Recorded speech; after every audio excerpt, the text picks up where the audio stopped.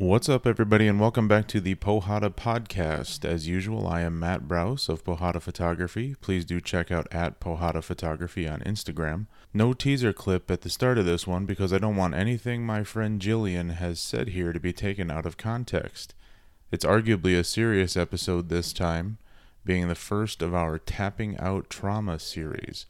Thank you to Jillian for sharing her experience with Jiu Jitsu as a therapeutic tool, as well as being brave enough to share some very personal details. There's a lot of great information and perspective here, but it's worth noting a strong trigger warning related to sexual assault.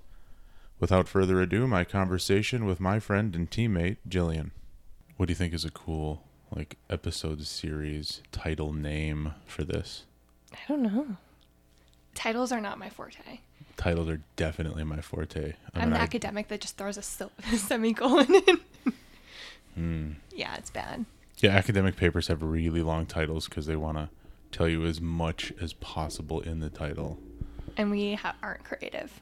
Right. So. Hyperoxidative, etc., etc., etc. Yes. Honestly, what do you think of this? Right. So you got Booze with a Black Belt. That's a series of episodes. Yeah. Matt Side Musings. Mm-hmm. Alliteration is a theme here. I like it. Yeah. I'm in. Something along the lines of tapping out trauma. Ooh, I like it. You do? Yeah, and it's not too what's the word? Shitty? It's not shitty. Okay. But it's not too dismissive. I don't know what the word is. I can't think of what it is. But yeah, I like it. Like victimizing language or something like. It's not patronizing. Thank you. There we That's go. What I. That's what I was going for too. Yes. I couldn't think of it either. So, Jillian. Yes. This is the first episode of the series, whose name we're going to just commit to right here and now and call it Tapping Out Trauma. I'm into it. So, start us off strong. Tell me about yourself. So I am a PhD candidate at the University of Minnesota, Sociology Department. I study quite uplifting things. I study genocide and civil war, particularly the genocide in Rwanda and the civil war in Sierra Leone. And I'm a blue belt at Minnesota Top Team. Why do you study that? I don't know. I studied abroad when I was in undergrad in Rwanda and Uganda just because I was really interested in peace and conflict studies and kind of just fell in love with Rwanda and kind of the things that I found puzzling about the genocide and post-conflict reconstruction, and just kind of have been studying it since. So your interest in studying that came from studying abroad in Rwanda and Uganda. Yep. What prompted you to study abroad in those countries? I was an international studies major, and so part of that was I took a lot of classes on African politics and just naturally was really interested in the region, and it kind of just grew from there. And studying abroad's always fun, right? If you can get credits to go abroad. I should have done it. I didn't. Everyone should do it. Yeah. I remember people going to Europe, to have a good time and pretend to study international business. Yeah. Pretend. I went on safari. Would you call it that, or are you just saying that? No, I think that I literally went on a safari. Yeah, that's what I mean. You had that part of the experience yes, as well as. For sure. That's pretty sweet. Yeah, and it was an experiential learning program, so you lived in homestays. I wasn't in a dorm room. I lived with families and really got to see how Rwandans live and what their day-to-day is like. You're going back, right? Yes.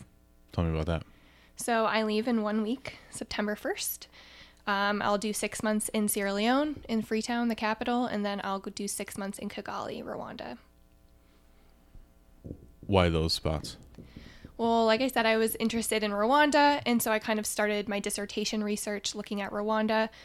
But a lot of people only compare genocides to genocides because we have this idea that genocide is the hierarchy of crimes, right? It's the worst crime.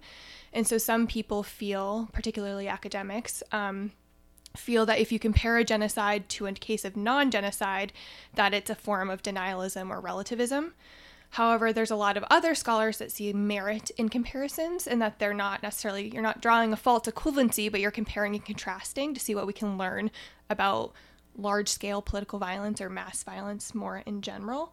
So it was important to me to compare the genocide or post-conflict Rwanda to post-conflict Sierra Leone, which was a civil war. And so my dissertation looks at how people who have experienced violence teach it to the next generation. So it was important for me to have another conflict that occurred during the same time period as the Rwandan genocide. So Sierra Leone fit. Expand on people teach conflict to the next generation. Yeah, so in Rwanda, you had a genocide, excuse me, in 1994. So a lot of people who experienced the genocide are now, having children and or are teachers in classrooms. And so how did those people who actually experienced the violence teach and educate the younger generations about it? And this is a really interesting and pivotal moment because you have people who actually experience the violence teaching it. So it's that first intergenerational transmission of knowledge. So this is really important for how it will be passed down in future generations because we have that first instance of people who experienced it teaching it to people who are not alive yet. So it's maybe like my grandfather telling my father about Pearl Harbor and then my father telling me, and the difference of the experience of the exchange of knowledge from one generation to the next. Absolutely. And in academic terms or in sociology of knowledge, we'd say that this knowledge becomes institutionalized, right, through textbooks and different teaching mediums in the media. And then as it becomes institutionalized, it becomes reified, right? That's the story that becomes real. It doesn't really get debated as much the longer that narrative lasts.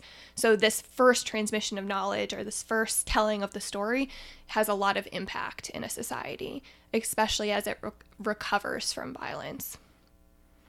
So the first people to really pin down the narrative, whoever is sort of in power or has control of the expression of ideas at the time, probably dictate 4 generations later the heart of what's being taught about the topic. Yes. And of course, there are times where textbooks are rewritten, power changes, and things happen. But by and large, yes. So it's it's a big moment, essentially. So you're going over there to do what fundamentally? Yeah. So I will be sitting in history or social studies or civics classrooms watching how the Civil War, the genocide is taught. I'll be interviewing teachers and I'll be interviewing parents and then also doing kind of interviews with Ministry of Education folks to kind of get an idea of what was included in the curriculum, what were some debates that happened, why this, why not that kind of stuff. Well, in Sierra Leone, this is the first year that they've taught the Civil War. They had a moratorium on teaching. So this is a big moment for them. And then I was awarded a Fulbright fellowship to go to Sierra Leone, and part of that is engaging with the community. So I may or may not be teaching self-defense to some women over there, which will be kind of cool to be passing on some elements of Jiu Jitsu. I don't love the whole self-defense seminar thing. That's not what I'm saying, but it's more exposing kind of women and giving women a space to do this. If it's culturally appropriate, I need to get a better understanding of that first.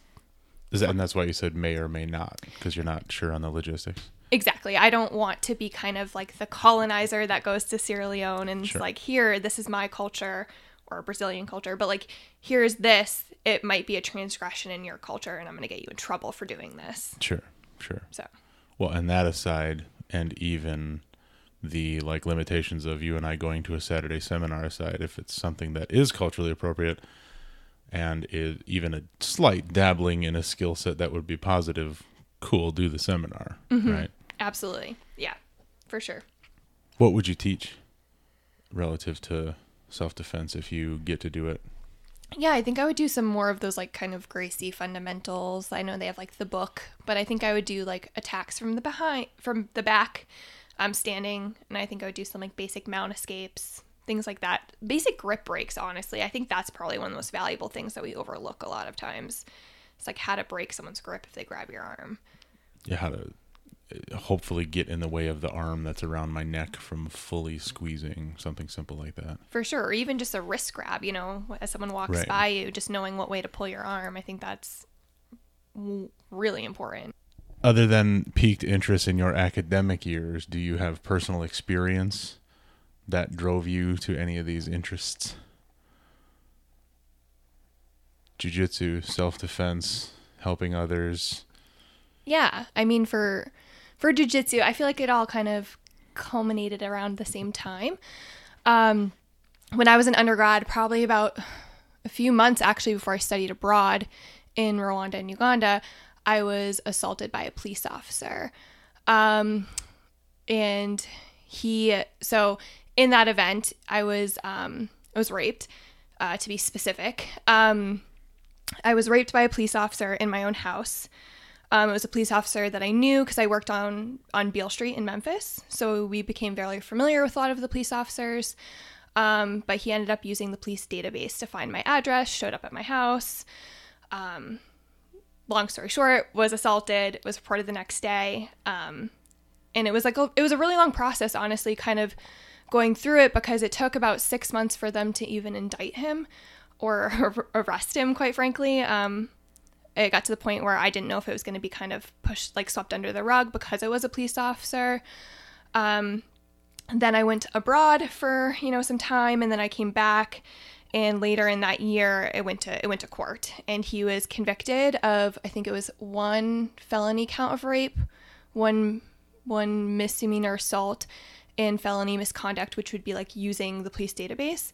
So he was sentenced to 13 years in prison, 2 of which were served concurrently with one of the other sentences. So 11 years total. So I think he gets out in 2023. So for a long time after that experience, especially in Rwanda, I really struggled with not feeling safe. And for some context, Rwanda is kind of a police state. So everywhere I walked, there were police officers, and that was really tough for me. For a long time, a police officer in uniform really freaked me out. And I would say it still freaks me out, but much, much less. I feel like I deal with it much better than I did, 10 years ago or almost 10 years ago. And so for me, I didn't feel safe for a long time. I didn't feel safe in my own home. I didn't want to be alone in my own home. And that was really tough for me. So I started getting into boxing to think of a way to defend myself. It was more of a fitness boxing, not quite self-defense, what I would think now, but it did get me there. And then I got in a ring with a coach and did some kind of, I wouldn't call it sparring, but he held pads, kind of worked on more defense. And then someone came up behind me and grabbed me, and they're like, well, what would you do? And I was like, can I swear? I was like, I'm fucked. Yeah, I prefer you to swear. Okay. I'm totally fucked if someone Right. grabs me this way. I can't punch them. They're strong. And that kind of led me down the road to jiu-jitsu and grappling. And so, yeah, that's essentially what brought me to jiu-jitsu specifically. And I'm so glad I've been in jiu-jitsu, because I honestly think it's been the best thing for some of the PTSD I've had because of my assault and the trauma of the trial and all of those things. Yeah. It seems like there's a very people think of it as a practical thing. Somebody grabs you, what do you do? How do you move? Which, duh. Mm-hmm. Yes, totally, right? Mm-hmm. But the part that escapes my ability to understand it, I take it on face value from a good number of people so far, that other than a slight feeling of claustrophobia when I first started, and one of the other big guys is smothering me. Okay, duh. But, and I suppose experiencing that is not as terrible now as it was a year and a half ago or 2.5 years ago or whatever. But my ability personally to comprehend, the PTSD symptoms in general and how training for jiu-jitsu can help one with that, I got none. Yeah. Enlighten me. Yeah, it's been really helpful, and I think I've learned. Why? Can you explain what the mechanism is, or? So your body remembers trauma. Sometimes trauma that your mind doesn't. And so in the beginning, I think I rolled with a brown belt who was much bigger than me, and he pinned me, and I was so pissed because I think I was a 3-stripe white belt, and I was like, surely I should know how to get out of a pinning. This takes no technique, which I was totally misinformed. To pin someone takes a lot of technique, which Correct. I didn't understand at the time. Correct. But was so pissed because I was like, I should be able to do something. I was so frustrated. And at this point, I'd done a lot of privates with Zach Jeffrey, who's really helped me so much, kind of work on a lot of self-defense aspects so that I feel more confident when I go abroad and just in general everyday life. And Zach and I had a kind of a very honest chat after about how it's not just the moves that I'm learning. It's learning to be comfortable in uncomfortable positions. It's learning to not panic. It's learning to control your breathing, to evaluate what's going on. And those are the skills that are actually probably going to help if I ever am attacked again. It's not just the moves. It's becoming comfortable and confident in scary, risky, challenging situations. And I think that's the point of jiu-jitsu for me, or what has been the point of jiu-jitsu for me, although that was not what I thought it would be when I began. But that's been the lesson I'm taking from it, or the thing that's helped me the most, is kind of working through those positions. And like I said, your body holds memory that your mind might not remember. So to have someone pinning you can feel like claustrophobic. It can be kind of triggering if you've been assaulted. And to be able to work through that in a really safe place with a community of people that just want to see you get better there are kind of no words for it. Like how awesome that is, how great that is, that's an opportunity that I've had. And I'm just so grateful to like Zach and my teammates, and honestly just Jeremy and Jenny so much for like the environment that they've created at that gym for me to come in and feel so safe. And I would add that like most of my training partners don't know this about me. This is not like crying on the mat, it's like they're not going easy with me. I would say that only like a handful actually know about my experience and why I'm in jiu-jitsu. Yeah. Till now. Until now. Secret's out, guys. Yeah. Yeah, because I mean, if I do a 3-hour seminar for self-defense on a Saturday and they teach me to put my hands here when that arm comes around from behind, and to shift my hips this way and to step that way, really the skill I need to do all that is the composure in a scenario where I'm being loudly, aggressively grabbed from behind. Like, that's the real skill. Like you said, Zach said, doesn't matter where you put your hands if you're blindly freaking out, panicking, shaking for whatever reason. Right. The composure comes first, and then the technique then you after can that. execute. Exactly. Yeah. Yep. I have a friend who has to take the day off work when it rains. I'm sure you deduced very quickly why that would be. What do you think of recommending to people who are in that situation to do jiu-jitsu or any kind of martial art at the level I'm talking, which is this is a casual friend, couple of professional interactions, I know her through a different gym, that kind of thing? I think it's so different for different people. I could see this being so triggering and re-traumatizing for some, and for people like myself, it's been really empowering. And don't get me wrong, I've had days where like it was not a good day and I shouldn't have. Often if I'm having a rough day, kind of in terms of like PTSD stuff, going to the gym helps. But there are those days where I should have just stayed home. Like that was a rough day. So I think it really depends on the person and their kind of how much they've kind of worked through their own trauma. But I do think like, if it's a female, like a women's class could be really helpful as like a way to kind of reach that easily. To roll with women, have women's weight on you versus kind of maybe reenacting like kind of a trauma situation. There's a likely extra associative layer that might not be there in a women's class. For sure. And for me, like I didn't roll with police officers for a long time. I ducked them hard at the gym. And that's like become a recent thing for me, being more comfortable rolling with law enforcement officers. And it could be something as simple as like, well, that man looks like the man that attacked me, so I'm staying away from them. It could be so different for each person, I think. But I don't think there's harm in maybe suggesting and seeing if they'd be open to it. Yeah, say, hey, keep this on your list of considerations over the next 10 years or whatever.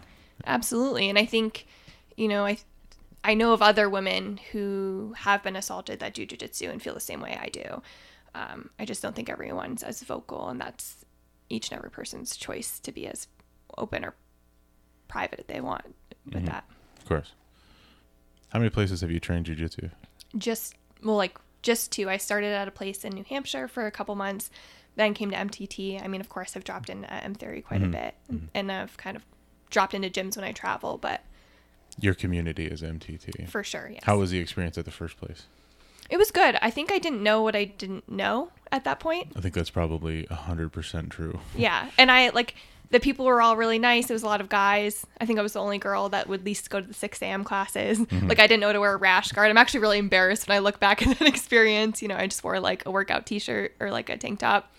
But I view MTT as my home. Like, I didn't have any stripes or promotions or anything at my first gym. It kind of just introduced me to it in a way.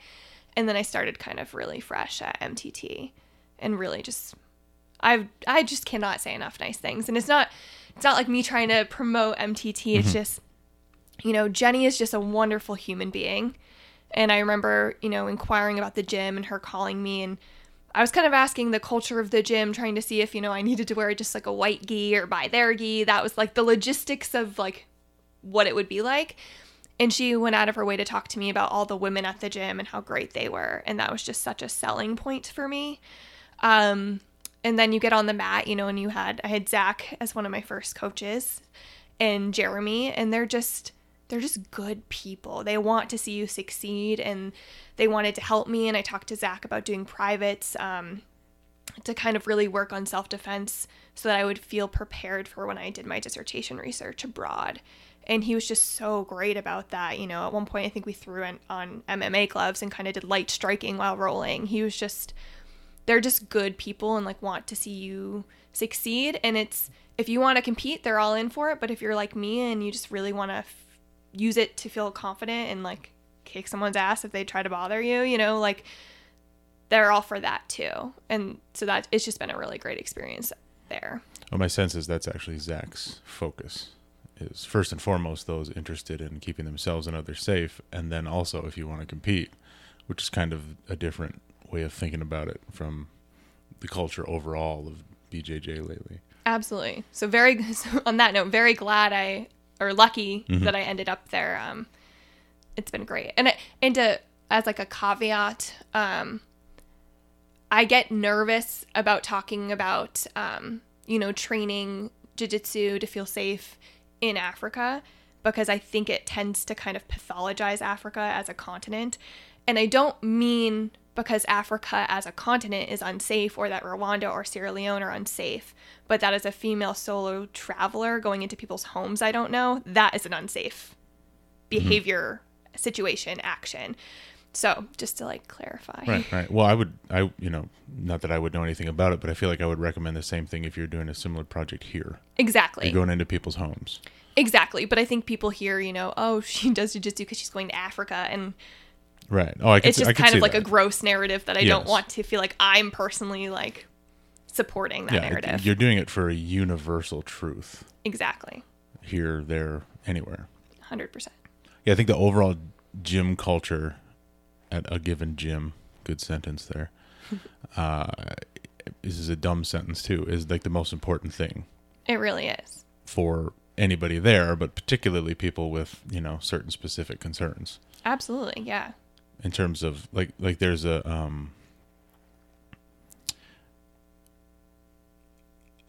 I approached a gal the other day after I rolled with her for the first time, who frequents both of our gyms. And I said, do you remember many, many, many months ago here being rolled with disrespectfully? I guess I'll put it that way.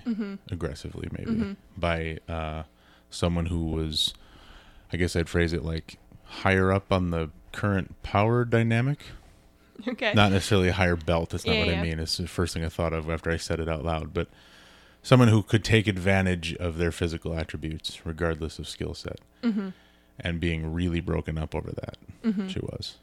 And I wasn't there. I was told the story. And actually, she kind of interrupted me and asked who told me about that. And I said, the same person who sorted it out for you afterward. Which sounded really Hollywood dramatic. Like we, you know, like the mafia, we figured it out. Yeah. But all it was a like being supplied the perspective she got during that role on the next role by someone who saw an unfairness taking place, and not in an aggressive way, not in like the mat enforcer way, but I guess sort of also in like the mat enforcer way a little bit, but with a respectful, bump and slap hands at the beginning and at the end. And I think that kind of thing of the investment of everybody on the mat, not just the person leading the class or the person that owns the gym, but everybody sort of watching and looking out for you is a good, healthy culture, regardless of whatever my personal experiences might be coming into the situation. For sure. Yeah, I think that's so important. I think a lot of times the women do it for each other too, which is like I'm really grateful, I think, to have, Angela and Tracy. They're like my closest training partners. We go hard, but if they see some new white belt or some new person maybe visiting the gym kind of roughing up their girls, they're going to remind them that, that ego is not welcome here and we don't like that. And I think I'm really proud of the culture at MTT. I think it's a really welcoming gym. I think everyone really does support each other, and it's great. So what do you do to defend yourself, going where you're going, doing what you're doing? What kind of things have you been doing? What kind of things have you been focusing on? Like in the gym specifically? Sure. Could it even just be techniques, situational awareness, ideas? Yeah, I think for me, really focusing on grip breaks is important. I think kind of feeling more comfortable with a takedown game. Honestly, this sounds so stupid and so silly, but so important. And Jeremy, I thank Jeremy for this. He's like, why are you pressuring in all the time? Back up. You even in a competitive aspect, you're charging forward, trying to pass someone's guard. He's like, you can back up. You can back up and kind of reset the roll. And I think in a self-defense aspect, right, the self-defense is getting the hell out of there. It's not trying to finish a fight in the street on an unpaved road. It's getting out of there. And I think that's really important, and being able to see where I can get out of positions or scenarios is important too. But honestly, I feel like more or less for me recently, it's been just getting as much mat time and rolling and just getting kind of body awareness and things like that. Just in cardio, getting that cardio up for sure. Oh, don't bring it up. Yeah, is it for the sport and for self-defense? Any kind of martial art is a space game. Am I close enough? Am I not close enough? Am I far fucking enough away to not have to deal with this? Can I get to the point where I don't have to deal with it? Absolutely. We think attack. Yes. We get into that habit because I'm supposed to get past this person's legs. Yes. Etc. And knowing where that exit is. And I would add that, Jeremy, I injured my shoulder in January, or actually it was before January, but I had surgery on my shoulder in January. But before that, Jeremy kind of brought out some pads and did some striking with Angela and I. And that was super helpful. Some strikes, some leg kicks, kind of mixing that all together and kind of seeing how you can transition between kind of striking and more jiu-jitsu. Fighting, yes. Yeah. Yes. It's fighting. Well said. It's all fighting. I guess potentially maybe as some general advice, and sticking to the majority of sexual assault victims are women. I'm not saying men cannot be, but I'm speaking from that perspective as a female myself, is that, I think it's 1 in 4 college-aged women have been victims of an attempted sexual assault or a completed one. And I think it's 1 in 6 of all women. So the odds are in your gym, you've rolled with women. And something that I feel like I've seen a lot, particularly with new people in the gym, is it's typically not how you roll with the woman. It's the shit that comes out of your mouth when you roll. And I think a lot of times guys can say some rapey shit. And I've seen it affect women in the gym, not just at my gym, but at other gyms I've been at. And just keeping that, I think that's helpful for people to remember when they roll with women or with anybody, honestly. Just you're in a very intimate setting and very precarious positions oftentimes, and just be mindful of, I guess, what comes out of your mouth.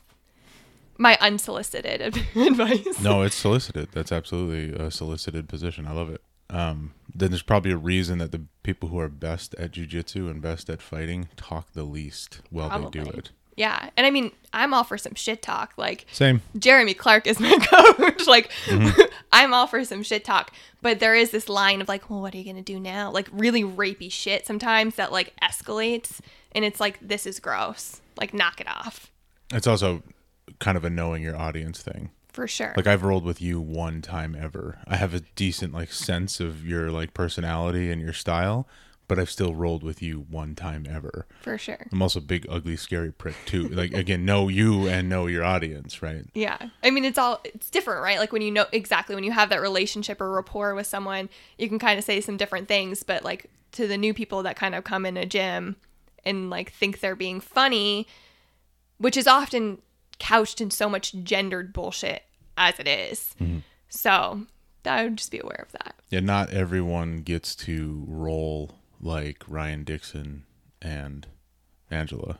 Totally. Where it's as much shit talking as it is jujitsu and weird laughter over weird things. Like, they have a vibe, they know their deal. Don't try to do that until you're in that spot. For sure. Yeah, absolutely. And just recognizing, I think that like, you know, I'm like a firm believer of like no one owes you their story. And so you probably don't know that you're rolling with people that have been like sexually assaulted or attempted assaults, or you just don't know their story at all. And so like maybe just watch yourself a little bit and what comes out of your mouth in a very intimate setting. Or one that feels like very exposed. I don't know if intimate's the right word, but you feel exposed, I think, at times. Well, I think of intimacy as like how close we are. Yeah, I for guess sure. that's a piece of my definition in my brain. Yeah. So you're intimate. I mean, you're right here wrapped around each other. You're sweating in someone's eyeball. It's gross. I usually say mouth. You're sweating in my mouth. How, you know? I think the eye freaks me out a little bit more, to be quite honest. But that's why I say mouth, because the eye freaks me out. What if you don't want to roll with me? I think honestly that's why it's good to have like a good community, because I have no problem going up to, I don't want to be rude to anyone, so I have a hard time telling you I don't want to roll with you, even though I know that's perfectly legit. And especially at MTT, we're very much encouraged or told to, you know, roll with who you feel comfortable with. But I typically will just, you know, just grab someone else and be like, hey, I'm trying to avoid this person, or like, I don't want to roll with this person, or roll with me, please. Or like, sometimes, honestly, the guys know that we have a couple bigger guys that, you know, kind of go ham and don't feel necessarily the most safe rolling with. And so, you know, you look at TJ and go, TJ, come be my partner, or Phil, come be my partner, you know? Well, somebody with whom you have the rapport, there's the understanding. For sure. That's a piece of the community thing, is me and this person, me and this person, me and this person, which is specific to this scenario, but also just in the most abstract sense, that's the whole point of doing it at all, is you're developing a network of people with whom you can have trusted interactions with. For sure. I like when people just say, yes, I agree. Yes. Makes me sound and feel really insightful. I think one of the reasons jiu-jitsu is a good outlet for maybe someone who has trauma, or for me who had experienced PTSD in the aftermath of assault, I think, is that it's really hard to think about other things when someone's choking you. Like, you have to, it's weirdly meditative, where you have to focus on the one thing in front of you. I'm not sitting there, you know, listing the list of things in my head that I have to do that day, or, you know, kind of having more subtle flashbacks, or I think they called them intrusive memories of like an assault, right? Like, you're sitting there and being like, no, I have to focus on this one technique or this role. And it kind of lets you push all the other bullshit aside. And I think that's been really helpful in terms of jiu-jitsu for me, is just having an outlet where I don't have to think about anything else and you can shut the rest of the world out. And then it's, like I said, it's been really empowering too. I think after I was assaulted, as I mentioned, safety was a huge issue for me. I really did not feel safe. I had like a lot of hyper vigilance of like kind of my head on a swivel all the time, kind of looking everywhere. You know, everyone was an enemy at times. And it's really just allowed me to mellow out and be like a lot more confident, and just just appreciate kind of where I'm at and kind of stop freaking out and thinking about all the negative or potential ways something could turn into an unsafe situation and just kind of exist. And like I said, I think, you know, being pulled over by a police officer, particularly because that's a situation where I'm in the least amount of power possible, and you're wearing kind of a uniform that triggers not a great memory for me, is still tough. But I will say, and they don't even know this, but like the police officers and law enforcement officers that I've rolled with at the gym have really like helped me change my perspective of police officers and be less, like have a less visceral reaction to them. And again, like they have no clue. It's kind of helped. It's kind of helped to kind of re-normalize or rehumanize that relationship, I guess. Yeah, and it's just a person. And I think I should say that, you know, when I was assaulted, one of my good friends, a college graduate, was also a police officer, and he's actually the one that reported it, because he was my first call that I made. It was like, did you give so and so my address? Because that was the part for me that I was like stuck on, was like, how did this person get my address? Like nothing else in that moment mattered, which is apparently very common for people who've experienced trauma, is like you fixate on one element that might not even be the most salient or important or worst element of it. But just could not figure out how this person had gotten my address. And, you know, I called him and he's like, I need to call you back, and immediately reported it. Which was a bold decision on his part. It was the right decision, but it was bold. But a big reason why I won my trial, or why he was convicted, was because that same friend, a police officer, testified against this other guy, who he had gone to, they trained together. They went to the training academy together. And so it was big. It made big news in Memphis, let me tell you. It was all over the papers of like, police officer testifies against other officer. So it's not that I don't think that there are good law enforcement officers by any means or anything like that, but for me, that was my friend. It wasn't a police officer in that moment. Like, that was my friend that supported me. And so to have other police officers at the gym that maybe I kind of like ducked for a while, but now feel comfortable rolling with, has really helped in kind of what you said, like the normalizing it and just kind of taking away that initial reaction of like, I can't be around you. Well, and it makes sense that would be big news because, you know, I couldn't cite you stats on this sort of thing, but I think a lot of us probably have a perception that there's sort of a protective mode within certain quote unquote brotherhoods, you know, that are high enough up on, you know, power scales to do that kind of thing and then get away with it. And I think there were elements of that in my case. There was definitely elements of like, you know, how long it took to arrest him and charge him, and certain things that happened in that case, that there were elements of people watching out for him. My friend who reported him was ostracized within his own department. And like, I think the world of him, right? Like, to me, that is a good man. That is, I can't say enough nice things about him. To have the moral character to do that immediately, you know, to hang up the phone with me and report your friend. And I think it was his like former partner. I can't remember. I don't want to butcher those details, but like, what a good person, you know, like that takes some like fortitude, like some moral courage. Yes. Yeah. Even just the peer pressure of the situation. Absolutely. There's a lot of influential eyes looking at you from one side of this thing, right? Absolutely. And I didn't know if I wanted to report it because I knew the shit storm that was about to happen. Mm-hmm. And so, I mean, he kind of forced my hand there. And again, like, I'm glad it happened. I'm glad it went to trial, like he was convicted, it was reported. But like, it wasn't me saying I want to report this. Like, he just kind of went for it, you know, and took the initiative because he knew that was the right thing to do. So yeah.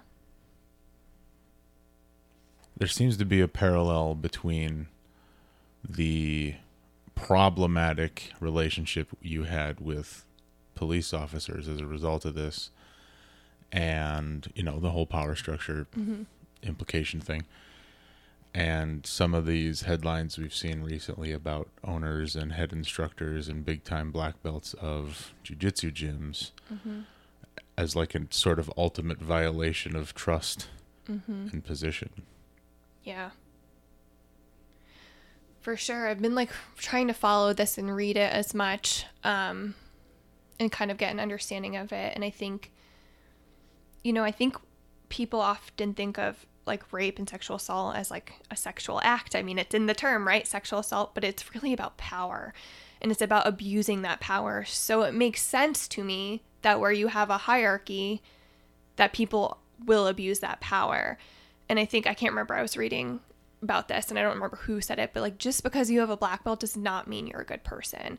Like, often people with black belts, I think, have shown, a lot of great and positive features to stick with it and to get that black belt, perseverance, they've given back to their community, et cetera, et cetera, et cetera. But there's a lot of people out there who have committed sexual assault that most people would think appear to be a good person. And I think those things aren't like mutually exclusive, or there are nuance and layers there.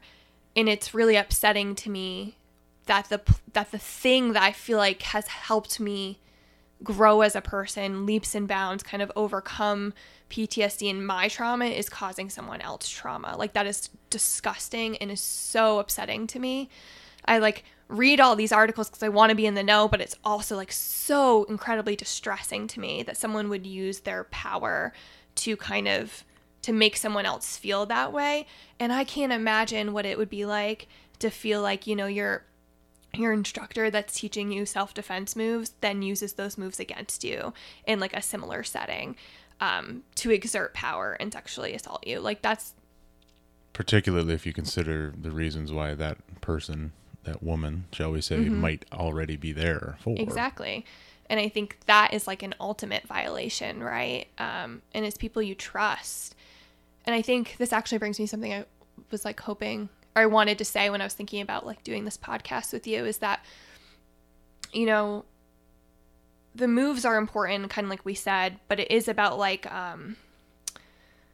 it is about kind of becoming comfortable in uncomfortable situations. Like, that's the primary kind of prevention mechanism, if you will, right? And then the moves are kind of more secondary. But I want to add that like rape often happens between two people that know each other. Like, it's not the stranger in a corner. Does it happen? Absolutely. But that is significantly less common than acquaintance rapes. So when we talk about preventing rape, we have to talk about the fact that like, you have to overcome the fact that you know that person. And there's a shock that happens, right? Of like, you're not supposed to be here. This isn't supposed to be happening. I trusted you. And there's like you have like your fight, flight, and then most common, what we leave out often, is freeze response. And I think that I won't say most people, but a lot of times what happens when you are assaulted is you freeze, especially when it's a person you know. And I think in the context of like a gym, right? Like, I think I would freeze, you're trying to understand if that's happening or if it's not happening, and having confidence in yourself to understand the situation, which I do think is another aspect of jiu-jitsu that is helpful, is like reading the situation, reading people's body languages. But if we talk about jiu-jitsu as like a prevention mechanism, it's so much more than like that technique, right? It is like reading the entire scenario. But again, you have to deal with the fact that like the person that is assaulting you or attempting to assault you might be someone you know. And that's a whole different level. It's a violation of a different kind of trust. And how you react to that, right? Like in real time and quickly. Right. I think it's different. It's easy. It's almost, I don't want to make that comparison, but I think if it's a stranger in the corner, you see what's happening, you react. But when it's someone you know, that reaction time I think might be slower, right? You might give them the benefit of the doubt. You don't want to ruin a relationship you have with someone. Maybe it's your instructor, right? In these kind of reports, like, you don't want to ruin that. You're trying to like, is this happening? Is this not happening? Did I give the wrong impression? There's so much more that goes into it, I think. It's easier to conceptualize some stranger over there might decide to do me harm. And I'm not going to ruin anything that I have with that person by sort of making it seem like I think that's the case. Absolutely. They might be offended, but they'll be offended by a stranger. Mm-hmm. And you're going to do everything. You're going to stab their eyes out, everything you can think of to defend yourself. But when it's someone you know, I think it changes the situation. We often don't talk about that. And I'm not trying to say one is worse than the other by any means. They're both horrible situations, but I think it changes the dynamics. Definitely. There's different layers. And I think that was the comparison that was hiding in my brain, as you would go to a police officer for help, in theory. This is the system. And you would also theoretically join a jiu-jitsu gym for help. So it's like an even extra layer other than familiarity, but like I came to you for help with this stuff, and now it's being worked against me. Absolutely, yeah. There was an awesome parallel. I think he even phrased it exactly the same as TJ did when I had him on and we were talking about his We Defy guys, because PTSD is PTSD, right? Yeah. With some branches coming off, right? And he said that exact same thing. That's how he described the why jiu-jitsu tends to be a helpful tool, is you have to focus on this specific one thing. So whatever other stresses and anxieties and, you know, race running your brain might do kind of has to go by the wayside. It seems like a good parallel to draw, that it's sort of a shared experience of the results of certain traumas, not necessarily, oh, I was attacked, or, oh, I was at war. The body's response, you know, the body sort of keeps the score of whatever that trauma is. Absolutely. And I think for me, like, I mean, it's been years since I was assaulted, and I've really come to terms with everything. And I feel like that part of my life doesn't really sneak up on me that much anymore, but it does, right? Like, it occasionally does. Like, quite literally Monday, I got a letter in the mail from Tennessee, essentially, saying, you know, his second post-conviction relief appeal has been denied. We're 8 years past, and this is still going through the legal system. This is his second appeal, and it was denied, which is great. I'm glad it was denied. But, you know, I was having a great day Monday. And then you just get this piece of letter in the mail, you know, or this piece of this letter in the mail. Yeah. And it kind of, I think 5-6 years ago, that would have totally derailed my day. But, you know, I just went to the gym. And it was fine because I didn't have to focus on it. You know, I put it aside, you know, is what it is, and you move on. And I think that's something that is really helpful with jiu-jitsu, is just kind of like, you really can, like, it lets you compartmentalize things for that 1 hour or 2 hours that you're on the mat. It helps you to practice that. Exactly, yeah. These sensations and these sensations and this thought, I can keep them in their boxes better. Exactly. And, you know, part of the appeal process, you know, you get the appeal, you get the official, like, this is what the judges said, this is the legal argument. And it kind of often recapitulates, like, summarizes the case. And so it's really easy for that to kind of play in your head all day. And so to get out of that is really helpful. Yeah. Long-term effects of sexual assault, which you don't think about. Like, you wouldn't think that this would still resurface within the court system this after this many years. Right. So I would think that, actually, but I'm only sort of vaguely familiar with, you know, the complexities of it all. Very fair.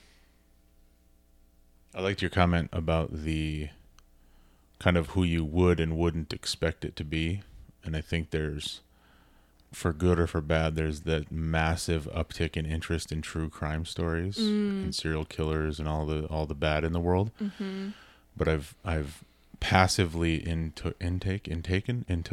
I've passively watched, let's say, enough of those, because my gal is a huge fan of those things, and I've now fully sucked in on the couch next to her for the last couple of years, just fully bought in. Yeah. And there's a couple of, like, phrases that's guaranteed to come out of the narrator's mouth, and one of them is something along the lines of, "No one would have expected." Mm-hmm. He was such a good guy. Yeah. It was all so normal and nice. Yeah. It's just sort of hopefully that is like sort of the ultimate deception. Like, it's not, you know, let me just throw it out there, like the crazy looking weird dude over there necessarily that's coming for you, or the stranger per se.